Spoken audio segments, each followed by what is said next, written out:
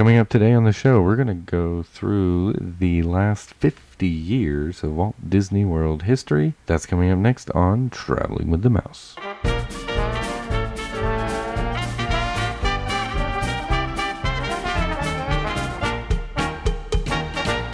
Welcome everybody to episode 198 of Traveling with the Mouse for Monday, March the 25th, 2019.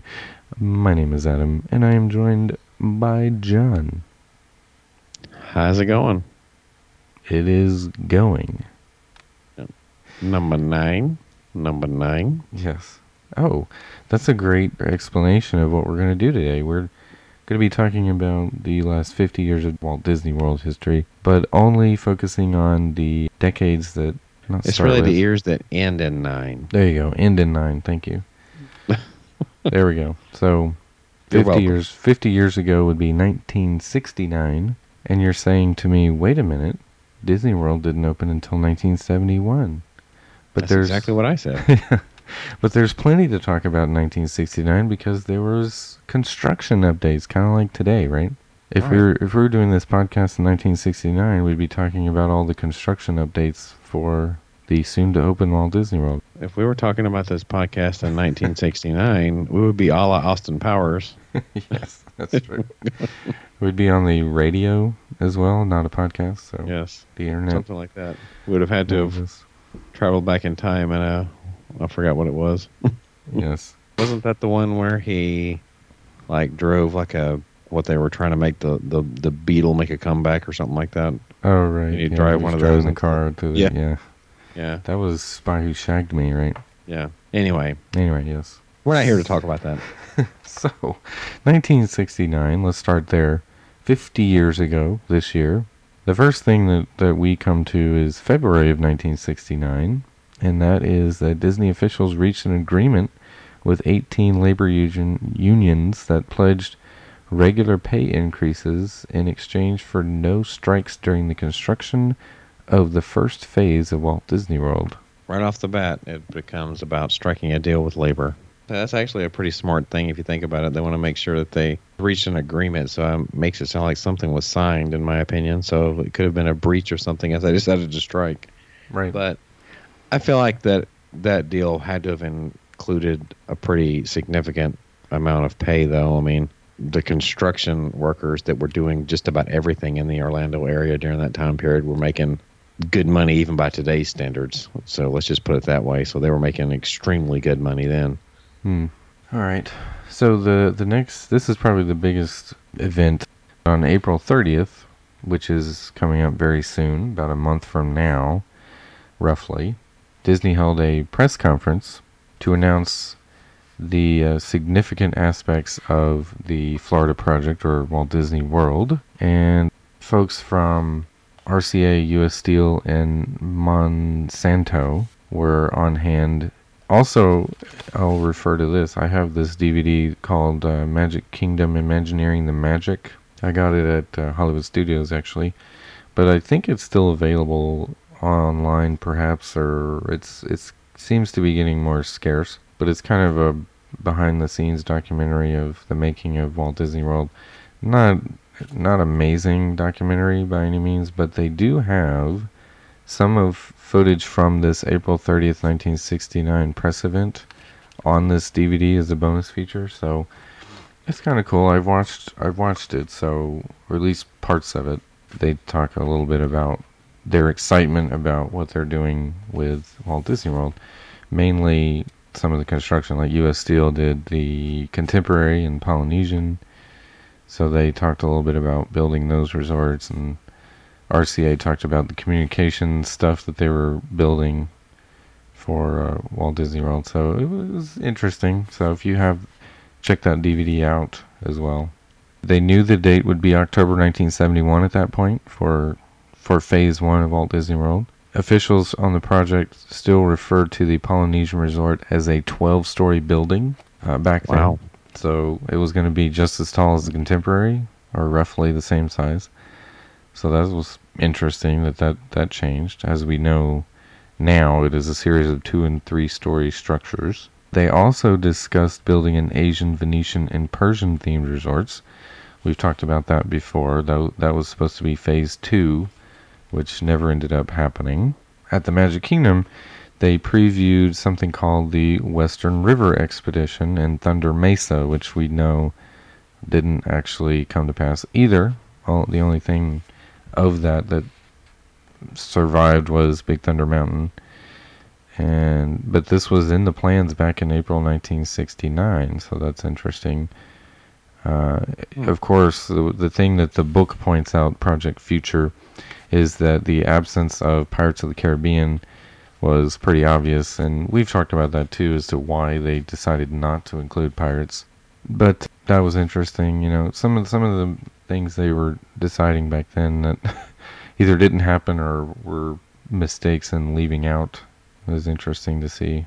They also showed a 16mm film called Phase 1 Walt Disney World at the press conference, which I did not see any footage of, so that would be interesting if that exists out there anywhere. Later that year, it seems like they released another 16mm film called Walt Disney World Vacation Kingdom, but I'm curious as to what that one looks like, because I couldn't find that either.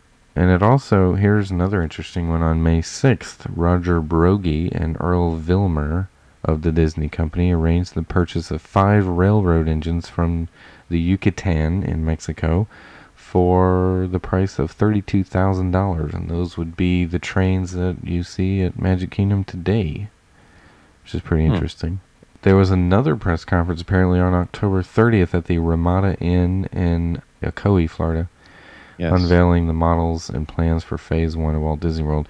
Interestingly enough, the same models were the ones that they used in the Walt Disney World Preview Center that opened in 1970. So, interesting. Which also included models of the Asian, Venetian, and Persian resorts. So, pretty cool. Thank the Phoenicians. The wrong people there. Oh, all wrong right. Phoenicians. Oh, you said Venetian, not Phoenicians. Exactly. Oh, sorry. I did say Venetians. My mistaken. We could have thanked the Venetians for that resort if it had ever come about. Well, there is one in Vegas. Oh. So let's fast forward 10 years, and why don't you take 1979?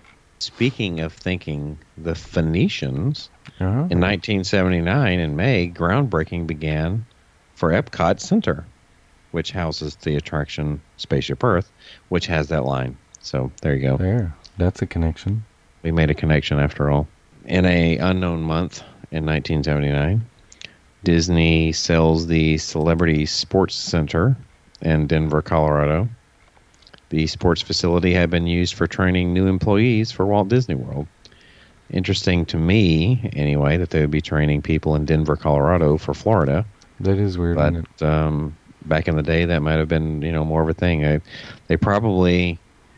Truthfully, back when this started, they probably didn't have a huge pool of locals to pull from, because where they were building was nothing. Yeah. Except swampland. I mean, unless they're planning on hiring gators. Right. I think they pretty much did have to look outside of where they were. I mean, the only real population in Central Florida, even Orlando wasn't really a thing yet. Not much of one. So, yeah. October 22nd, Walt Disney World welcomes its 100 millionth guest. Wow. Kurt Miller was his name, apparently, on October 22nd of 1979. Not a whole lot going on in 1979. It was my first year of life in 1979, so I don't really remember personally very much about this year regarding it, but it looks like it was kind of a business as usual sort of a year, with the exception of groundbreaking on Epcot, which pretty much also marked the almost death of the Walt Disney Company once that really got going, once that project really got going. Yeah. So that's interesting that it was roughly 8 years, is that right? I mean, for them to get 100 million, if the math is right on that, that would be 12.5 million average guests per year. They see around 20, this is what it is, I think, now. I was going to say they exceed that now. Yeah, they almost double it. Almost.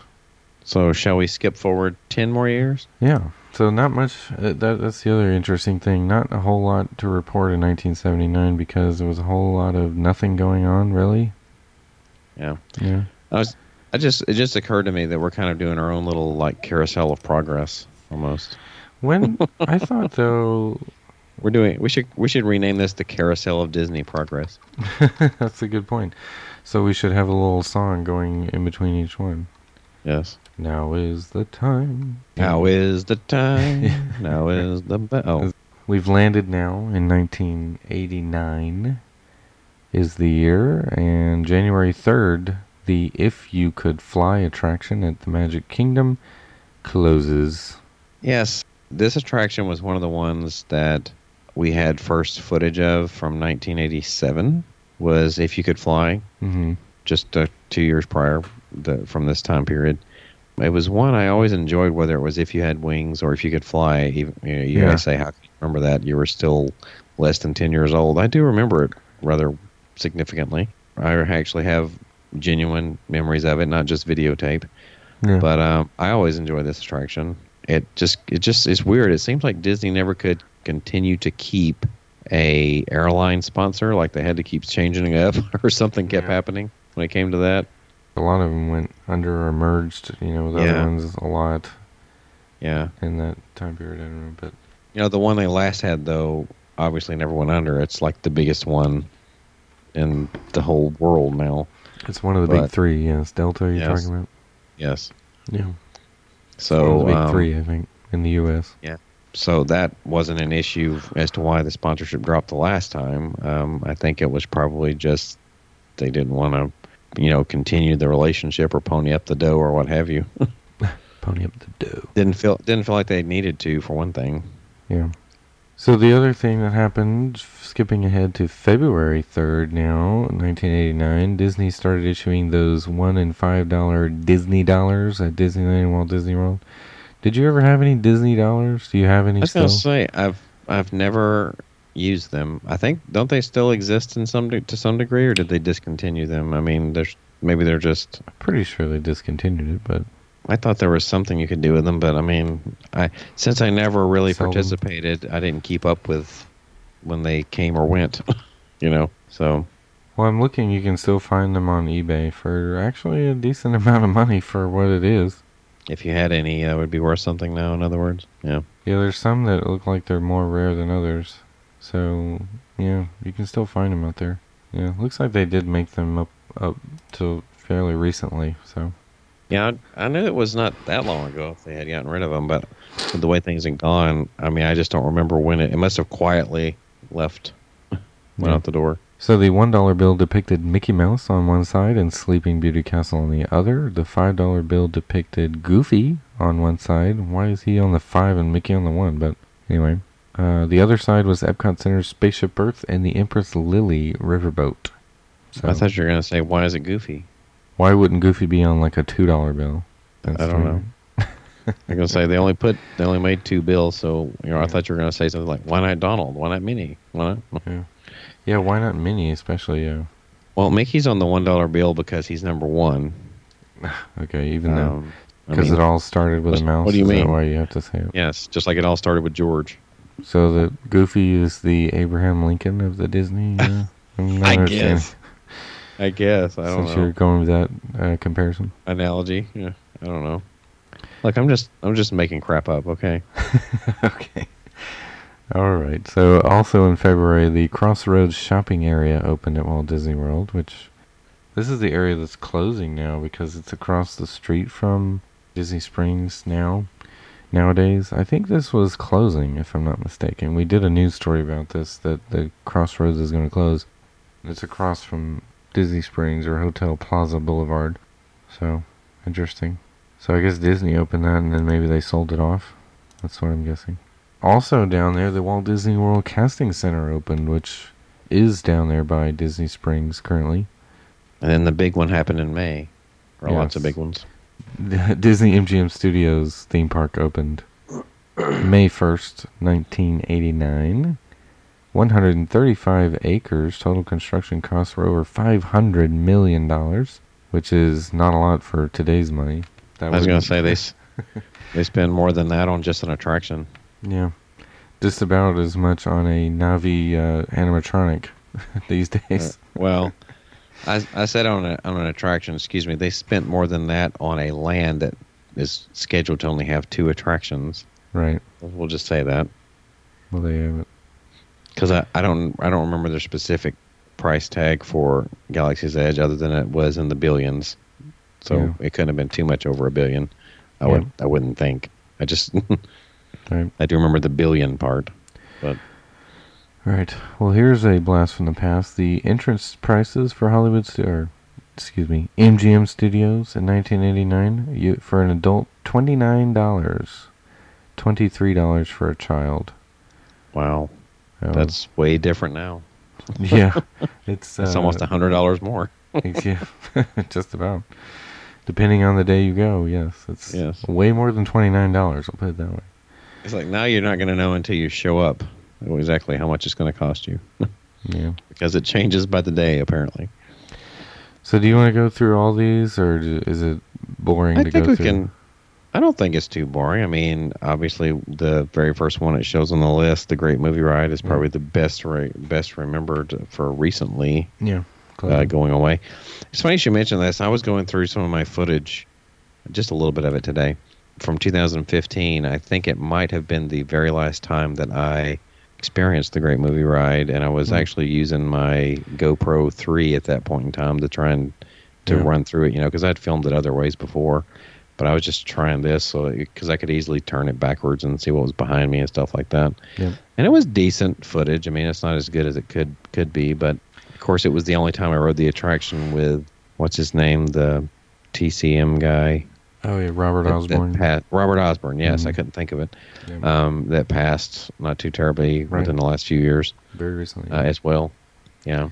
It was good. I liked when they changed it to that. It freshened it up a little bit. I enjoyed that because he gave you some for like a year. Yeah, I still preferred the original. Go figure.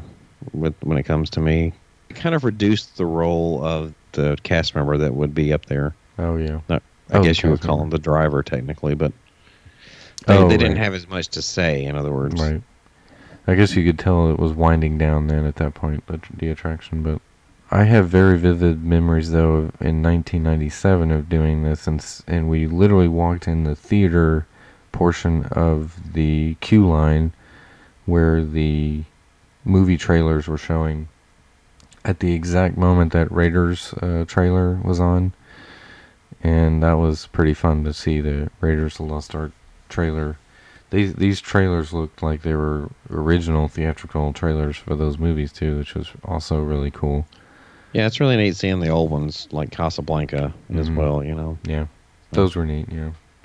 So that was a fun part of that ride. The backstage studio tour opened with the park, which was like a whopping something like 45 minutes or more tour. I mean, I'm sure it felt like a 3-hour tour. It felt like you were getting on the SS Minnow. Yeah. Whenever this first came out, because it was split up for one thing. It was part of Tram Ride, which I can't remember if that was first or second. Mm-hmm. No, yeah, the Tram Ride was first. That's right. You actually got in line. You got on the tram. You went through the tour, and it went through the Streets of America part, which is no longer there, obviously, because it's becoming Galaxy's Edge. Right. But that section, like you couldn't even walk back there at that point in time. It was part of the tour. Right. I do remember that. Yeah, and then once you came back, you kind of had a little break in between before you went to the walking part of the tour, which started with the whole, volunteers for the scene with the water, and they dump the water on somebody, and the other scene they're like screen. In a ship. Yeah, the blue screen / green screen, whichever is. Whatever you're gonna call it.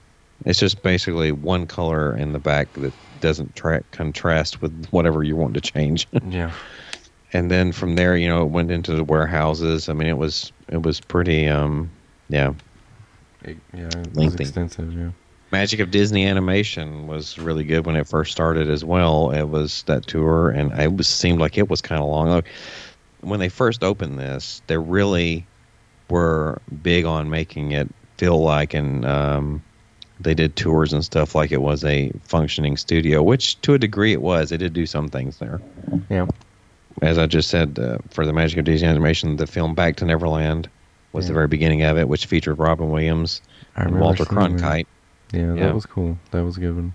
Mentioning that, I mean, it's on here, but I just happened to think about it. The backstage studio tour. I do remember the short film in one part of that called "The Lottery" that featured Bette Midler Yeah, that's right. in it. Mm-hmm. I remember that It film. was filmed on the back lot as well, or Yeah. the streets of America. Yep, it was. Very Yep. cool.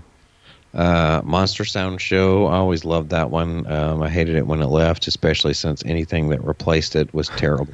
Like sounds dangerous. Yeah, I think it might have been the only other attraction they had was Sounds Dangerous. I don't know if they put anything else there, but Sounds Dangerous sounds like a coma. That's what it should have been named. Okay. I mean, for real. I mean, if you really wanted to pick a place to take a nap in Walt Disney World, that would have been the place when that attraction was open because it was dark the entire time, Yeah. and you had headphones on, and they were doing things with your ears. The Monster Sound Show was much better because for one thing, it had more audience participation. So, Right. and it involved a short film that was pretty humorous for a 10-year-old at the time that I was, featuring Martin Short. With some slapstick type humor in it. So, Nice. That would have been good. of course, the New York Street area opened, but there wasn't much of it to Right. to walk on. Unless you were just on the backlot tour. Some of the things like you see now, 50s primetime you see. Studio Catering Company closed, of course, in recent years, preparing for Toy Story Land and Galaxy's Edge. Mm-hmm. Superstar Television, I never actually went in there. I do remember what it consisted of, where people were volunteered or they were to do scenes like from I Love Lucy or something like that and get put into them, things like that. Of course, Dinosaur Gertie still there. Yep. Residential Street, Men and Bill's Dockside Yeah. Diner, Hollywood and Vine still standing, Backlot Express still standing, Hollywood Derby still standing. I mean, Yep. the restaurants are pretty much the Derby. same. Yep. Yeah, a lot of the restaurants are still there. Theater of the Stars, I don't remember where that was. It says on Hollywood Boulevard. I think that's the place where they kind of did that attraction before it became, and still to this day, once it did change, Beauty and the Beast. Mickey's of Hollywood is obviously still there. Crossroads is still there. Pleasure Island was at the end of that. It apparently opened on the same day, which... May 1st. So, yeah, it was a big day then in the Yeah. Eisner era of Yeah. Walt Disney It's World. a pretty big year. Yeah. Because that was just May that we just covered. So one thing quickly on MGM Studios that I wanted to mention, since we're getting close to another big opening at Hollywood Studios, same park, different name. I remember we went in May at some point of 1989. It was not long after it opened, and from the video, I was only 3 years old at the time, so I don't really remember too much about it. But from the video, it seemed like we did the backlot tour first, and then we went back to the hotel, and then came back that night and did Great Movie Ride. Is that because of the wait times, I assume, were too long? And we waited, or... I don't know. The Great Movie Rides line was pretty long that evening that I remember. I mean, like I said, I was 10, so I do remember much more of it. Right. So the backlot tour and stuff did take a pretty good bit of time. I can't remember what all we did in the morning hours. It seems like that was basically what we did, was that and the animation. Right. And got ice cream, apparently. And when we came back, I don't remember who all did what. I do remember doing the Monster Sound Show sometime that night. I do remember it was dark at the time that we actually did it. I don't remember who all went. I know at least Dad and myself did. Let's see, what was the other one? Great Movie Ride was also that evening. So, I mean, I got to be honest, I don't remember too many other things being that evening other than those two things in my memory. Yeah, I wondered, I guess it was a matter of probably avoiding the hottest part of the day and having little kids, you just want to take them back for a nap and come back later. But yeah, I just thought that was interesting if it was a crowd thing, probably. But, and, you know, again, we talked about May 1st when it opened. We actually went during the month that opened, so we weren't. It wasn't May 1st, but it was not long after. Yeah, that our family went. For a lot of people, there was so few things open. It was probably a good bit disappointing. Yeah, and I know, like, Mom in particular had no desire to go back there until, you know, the second time I think that I ever ended up going to the studios was 1994. Right. That was the next time I ended up going to the studios at all. It was several years much better to me then. Yeah. And I think she enjoyed it much better after that. and My, like I was saying earlier, my earliest memories is 1997. There, I was 11 years old. So much so that Hollywood Studios was my favorite park that year, I would think, because I loved every bit of it, because I wasn't as familiar with it. Going back there that year really was nice, yeah. So, moving on now to June 1st, that's when Typhoon Lagoon opened. So still, in my opinion, the better of the two water parks that still exist. Yeah. 56 acres, and yeah, I would agree. So also in June 21st, Walt Disney World welcomed their 300th million guest, Matt Gleason. So you can see the growth there between 1979 and 89. They welcomed their 100 millionth guest in 79, and then 10 years later they more than doubled that. Tripled it. Yeah, tripled it. Exactly. So pretty good. And Delta Dream Flight, which we just originally talked about, the closure early on of If You Could Fly. Right. So Delta Dream Flight was the attraction that took its place, as we were talking about. Mm-hmm. The name of the Club Lake Villa accommodations in Walt Disney World changed to Club Suites, and the Walt Disney World Village is renamed the Disney Village Marketplace. So now going to July, Tony's Town Square restaurant opened in Magic Kingdom. That is something I didn't actually realize that it wasn't there. You know, I didn't think it was necessarily there all along, but I actually do remember this, and one of the reasons I do is because Mom in particular, I mean, yours, if you had asked her about it, I'm sure if you still even now, she would remember them eating at a restaurant there that was basically some sort of like Oscar Mayer based theme or some kind of restaurant over there where Tony's currently is, which might explain why the size is not as big as some restaurants as well in Tony's, because of what it was originally and the space that was used there originally. But Tony's has been there now 30 years, right? So yeah, 30 years is almost exactly. And it's been getting consistently not so great reviews for like 10 of those. Yeah. So, hopefully, I know that they supposedly have new chef and everything now.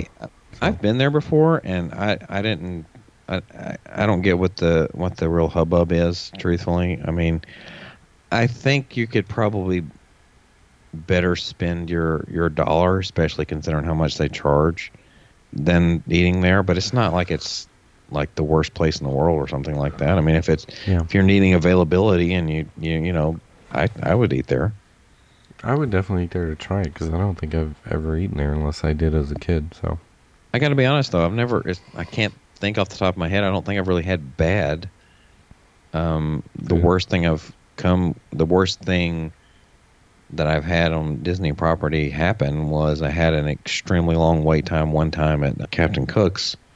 But other than that, I mean, I've never had anything bad. Yeah, I've never had food that was so bad that I couldn't eat it or something like that. Or it just was like, I've had plenty of food that I was like, that's not that great, but I will say one of the times that I went to Hoop-Dee-Doo, the fried chicken was less than stellar. I don't know what happened that particular night, but it was definitely not, it was less than what I was looking forward to based on what I had come to know. You know what I mean? Yeah. I mean, they're serving so much of it to so many people that, I guess you're going to get. But I mean, it only happened once. So. Well, this is interesting. It says on August 24th that the Ewok Village opened, just the Ewok Village, in front of Star Tours, at the MGM Studios. I think Star Tours didn't open until 90 or a little bit later. Yeah, it was not. Maybe the end of the year, 89. Yeah. Of course, the very next day, for what you're talking about, the Epic Stunt Spectacular, which is now the longest running attraction at Hollywood Studios or MGM Studios. Right. And I'm going to make a point to go see this before they close it, I guess, next year. It'd be nice. Yeah. Yeah. I definitely want to go see it now. Even though I watched some recent video of this attraction, and it is exactly the same. Nothing has changed. So, Right. but it's still going to be interesting to see it again. I haven't seen it since, gosh, it's been at least 10 years. So in October, another classic, the Wonders of Life Pavilion, which we just recently talked about as well, being redone. Go back and listen to that episode. Yeah. It opened in Epcot, and of course, it had Body Wars, was pretty, state of the art at the time. As far as those go, even though they were just about to open yet another simulator that was identical in Star Tours, which we see which one stood the test of time. Cranium Command, which was, and I always thought it was a good show. I always thought it was funny. Goofy Over Health film was open at that time. It looks like it took a few, or like a week or so, almost 2 weeks later, for The Making of Me to open in Wonders of Life. So, yeah, I wonder why that one was a week later. That's interesting. I don't know. So on November 2nd, Disney announced plans to build Dixie Landings and Port Orleans hotels, which are both now just Port Orleans, Riverside, and French Quarter. Right. But I remember going over there in '92 to see Dixie Landings at the time in Port Orleans. Yeah. I remember seeing the video you guys took, because I think we didn't go that route. I didn't go over there, I don't think, during that time period. But there was one of those years, I think, that there was a day that we went to Epcot, and I think you guys just went over to like Fort Wilderness or something like that. Well, are we ready to time travel to 1999 now? Yes. I think we all remember this one even better. Yes. There's a lot of stuff that I remember happening in 1999. So we both went in 1999 as well. Yeah. So not too terribly far apart, but not together. So. Yeah, this was probably the first time we didn't go together, actually, back in the 90s. Yeah, true. So, January 15th, Disney's All-Star Movies Resort opened at Walt Disney World. So, that's still there today. Yep, and still have yet to stay there. Yeah. Which one are you doing movies, or which one are you? Yeah, we're doing movies. So there you go. You'll knock that one off the list of resorts. The Walt Disney World Speedway hosted the Indy 200 car race, which that no longer exists anymore. Nope. So that was now a parking lot. Yeah, which is needed now. Yep. And on March 17th, I guess this is more the official open of Test Track, because after like 8 years of trying. Yeah. It's funny. I remember you talked about the 97 trip. We were there. Horizons was still open. Yep. And right next door, you see Test Track, and it says something like opening in June. Now, mind you, this is June of 1997, right? Yep. So the actual opening was almost 2 years later. Almost. Yikes. Yeah, that's bad. Weren't they testing the vehicles too? I thought we could hear the cars going by. I thought they were. Yeah, you could. Yeah. So I mean, that's crazy. The most technologically complicated thing they probably still to this day, for whatever reason. I don't know what it is. Breaks down all the time. You would think that after 20 years of operation, they would have found a way to make it improvements. Well, maybe they have made some improvements, but you would think they would have found a way to keep it online more often. Right. But I gotta say, last time I rode it, which was a couple of weeks ago, the deceleration part is incredibly rough. I don't know. I mean, I remember, I think the last several times. I always remember it being that way. It's like, I think. But when you ride Radiator Springs Racers, for example, it is not that rough. Right. So clearly they've, that and see, benefited. Maybe I'm wrong, but I never hear of Radiator Springs Racers really having any downtime. Yeah, well, as far as not like Test Track does, if it does. Yeah. Which doesn't make sense, because they're pretty much the same thing. Yeah. They would probably have to close Test Track for like another 2 years to get it rebuilt, but it's probably too expensive for them to do that too, so they're just stuck with it now. So Discovery Island closes also. That's in April 8th. Yeah. Of course, that's about a year after Animal Kingdom opened, so that makes sense. That's why they did that. They move those animals over there. Yeah, maybe they do actually. And I remember we were there prior to this opening, but Rock and Roller Coaster did open in July of that year because we went in June. Yeah. So it was not long before it went open. Very soon. I remember your brother, James, on that episode that we released, I guess, last summer. He was talking, he rode Rock and Roller Coaster with someone who got to do a soft open or preview of that. I remember him telling that story, so. Yeah. So that doesn't really happen these days. There's just randomly someone walking by and like, hey, you want to ride this? You know, I need to look this up, and I don't have footage that I think really does it justice to, but they've done something with reworking the way they do the lines there over the years, and I don't know when specifically it happened, but I think it's when they added the single rider specifically that they reworked something, because it's like you don't go through the same queue anymore. It's like it's totally different, and I don't know what they did. I've looked at that several times. Anytime I go to that attraction, I'm like, this is not the same, is what I was thinking. I always think that. I was like, this isn't the same. Something's different, and I can't put my finger on it. So in September at 2 p.m. in Walt Disney World, the Magic Kingdom Park in Epcot closed early due to Hurricane Floyd approaching the Central Florida coastline. Other areas close at 3 p.m. Yeah. The next day, for the first time in the 20-year history of Walt Disney World, it closed for a whole day because of Hurricane Floyd. And that happened a couple of times since then now. So, not all for hurricanes, but interesting that it happened. Yeah. So there you have it. In October, the Millennium Celebration began, which ran for 15 months. The Imagination Pavilion reopened at Epcot with its really crappy version. Yeah. Ain't got much better since then. Yeah, it was only marginally improved after that. I mean, I can't remember. It wasn't long that this one... It was less than a year before they changed it. Yeah. I mean, it was. Right. I may say... It might have been a little over that, but I want to say it was like less than a year before they made a change to it. Right. And, of course, I'll just go ahead and finish this one off. Illuminations 2000 debuted on New Year's Eve of that year. I was going to mention that I do remember being there in June of that year and seeing the very last regular Illuminations show, I guess, before they started doing the Millennium one that was still going on then. Yeah. I do recall that one. What was different about it? Because I don't remember it. It was totally different. I mean, it was still a fireworks show that involved the lasers to some degree. Oh, but, yeah, I mean, the music and everything, it was completely different. I probably have the soundtrack somewhere, but it was completely different than what we've known for the last 20 years. Right, because I remember being at the Polynesian and you could see the lasers from the show off in the distance. Probably so. I remember that very, very vividly.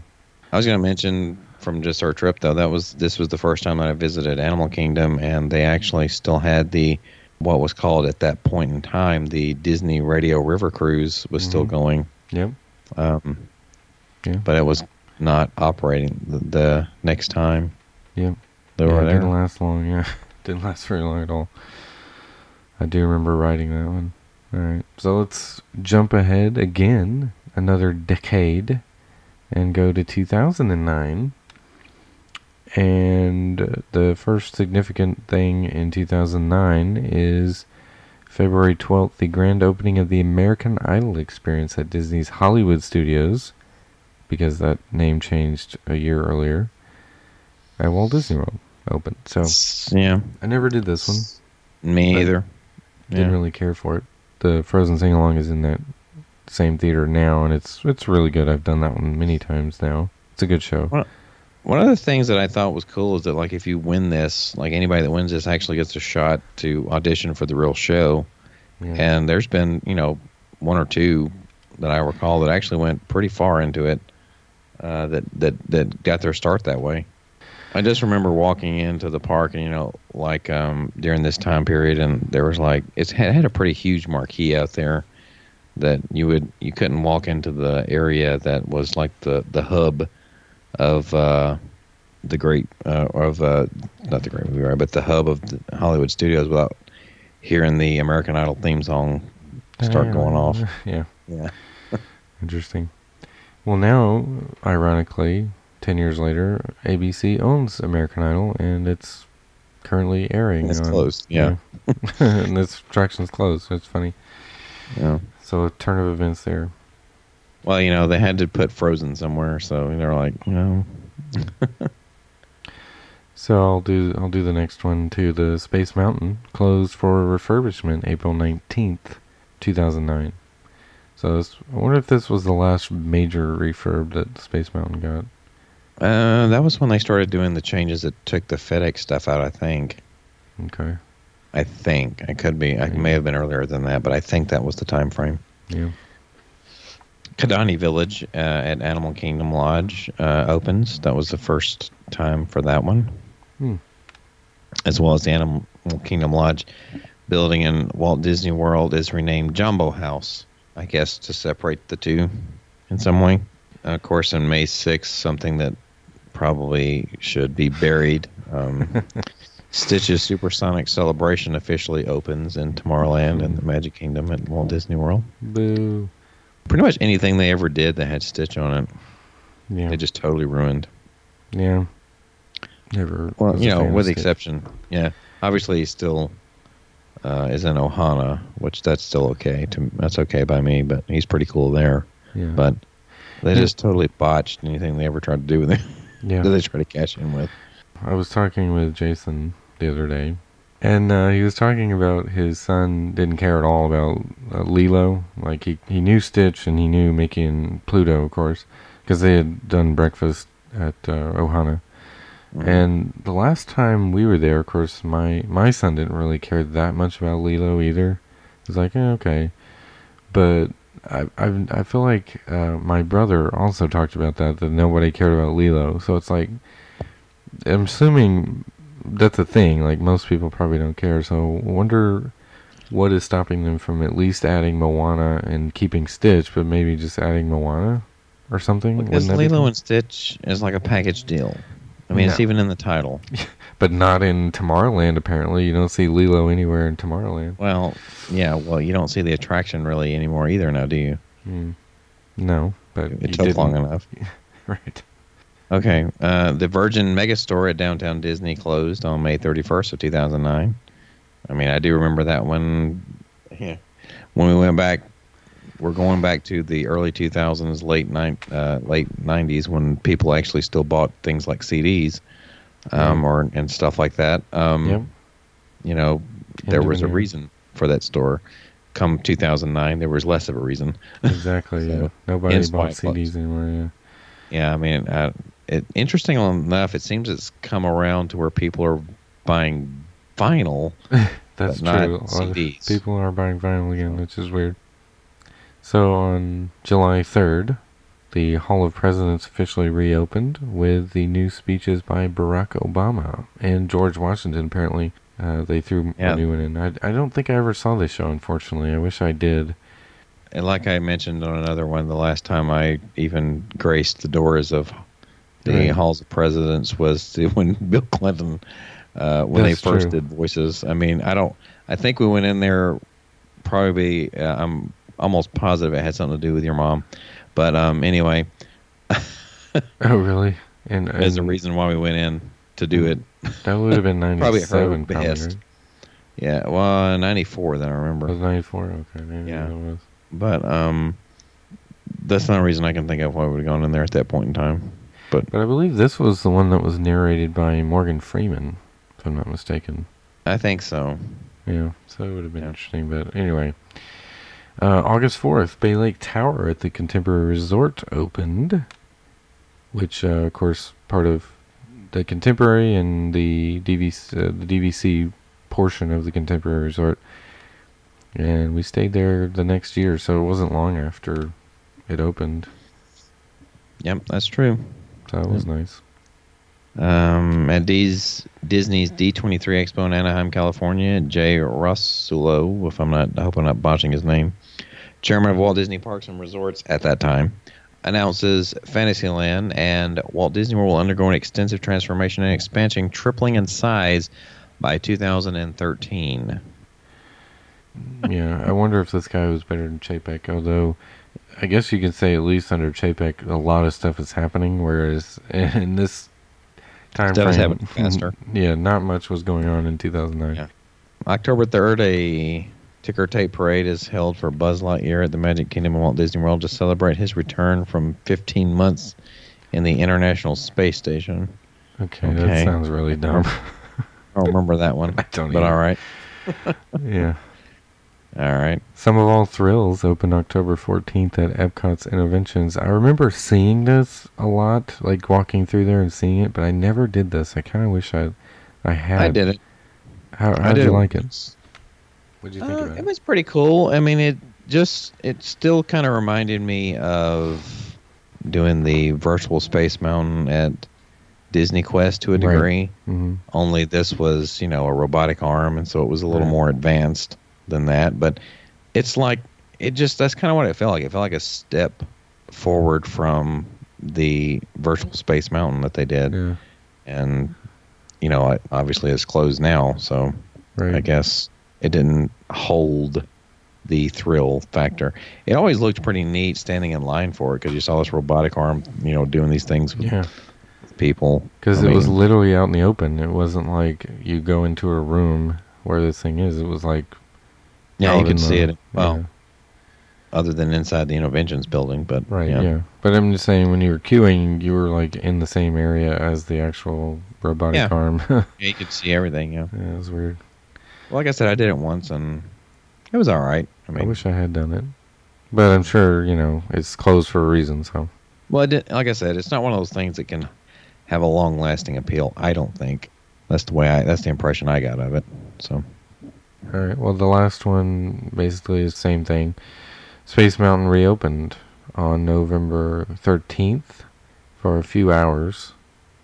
It says per day for some fine tuning, and then officially on November 22nd was the full after 7-month renovation. So I mentioned that at the beginning. It was the April 19th when it went down. It reopened November 22nd officially. And of course that would bring us to now. To present day.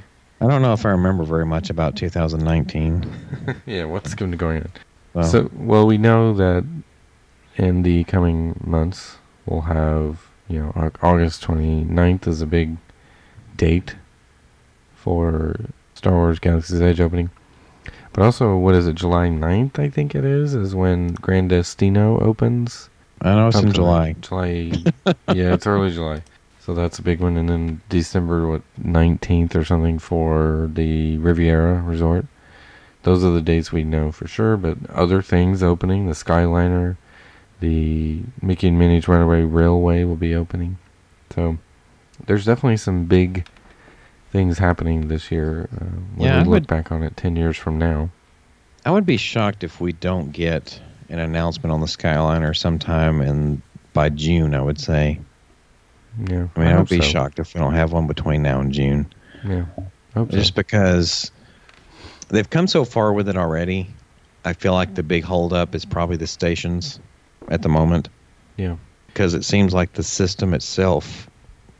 I don't know what they're running several of them, running some of them uncovered. Yeah. I think they feel comfortable with how the system itself works.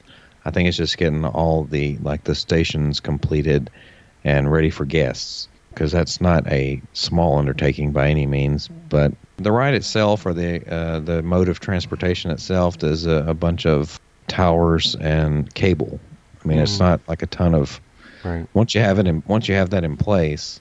Yeah, it's not. It's not super difficult. Yeah. I think the other things, the fine tuning, is probably going to take the longer part of it now. But yeah, based on what I've seen, it looks like it probably will open in phases, where you'll have the Pop Century Art of Animation to Caribbean Beach, and Caribbean Beach to Hollywood Studios will open first, and then the Riviera to Epcot line and all that, Riviera to Caribbean Beach will probably be a phase 2 kind of thing. That's my guess, because I haven't seen any testing on that side.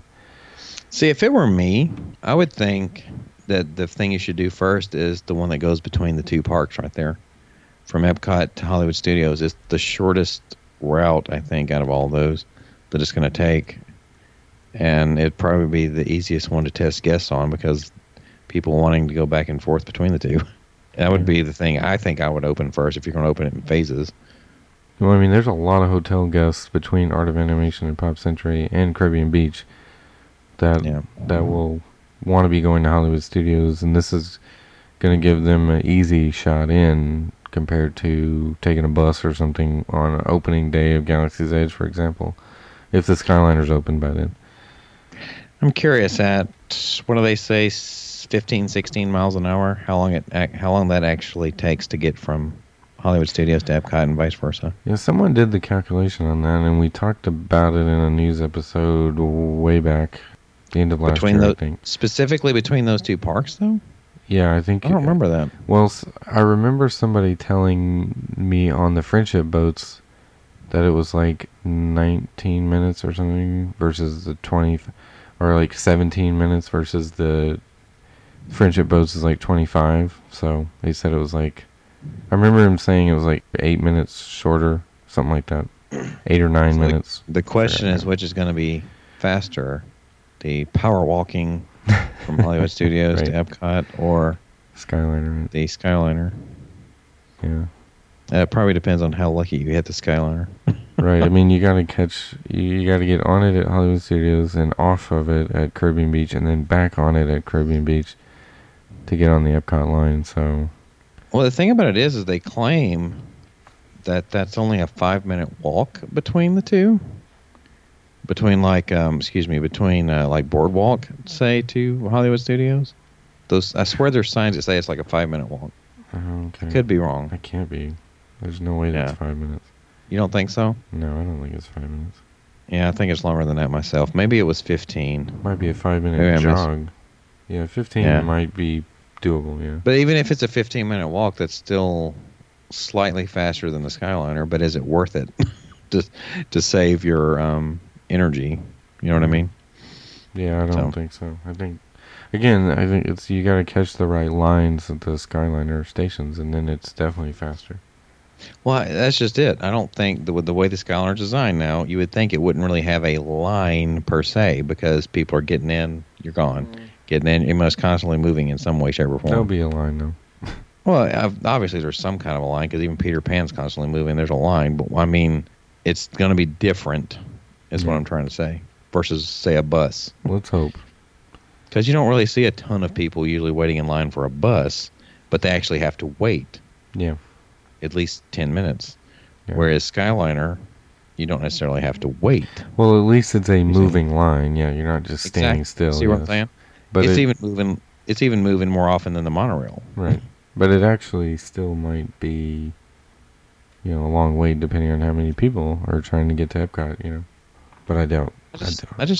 I don't think it really will be. I mean, I've never seen, especially with the number of people I see there for whatever reason are saying that they don't trust this or they're leery about trying it. I'm sure a lot of people will try it though. Yeah. There's going to be a great many that still are, but like I said, you don't see a huge line for transportation like you do an attraction. Do you see what I mean? Yeah. All right. Well, I think that will wrap up this discussion of the 50-year history. It's been interesting to go through those different decades and pick out what's happened there. But if you want to reach out to us, you can do that on our website, travelingwiththemouse.com. You can also email us, podcast@travelingwiththemouse.com. And we have a Patreon page where you can help support the show on regular intervals, and you'll get some things in return, as well as exclusive content. So check it out, patreon.com/TWTM podcast. We are also on Facebook, Twitter, and Instagram, all at TWTM Podcast. Definitely give us shout-outs there. We have a Spreadshirt store in which you can buy your exclusive TWTM merchandise. That is shop.spreadshirt.com/TWTM podcast. So for John, my name is Adam, and we will see you on our next trip.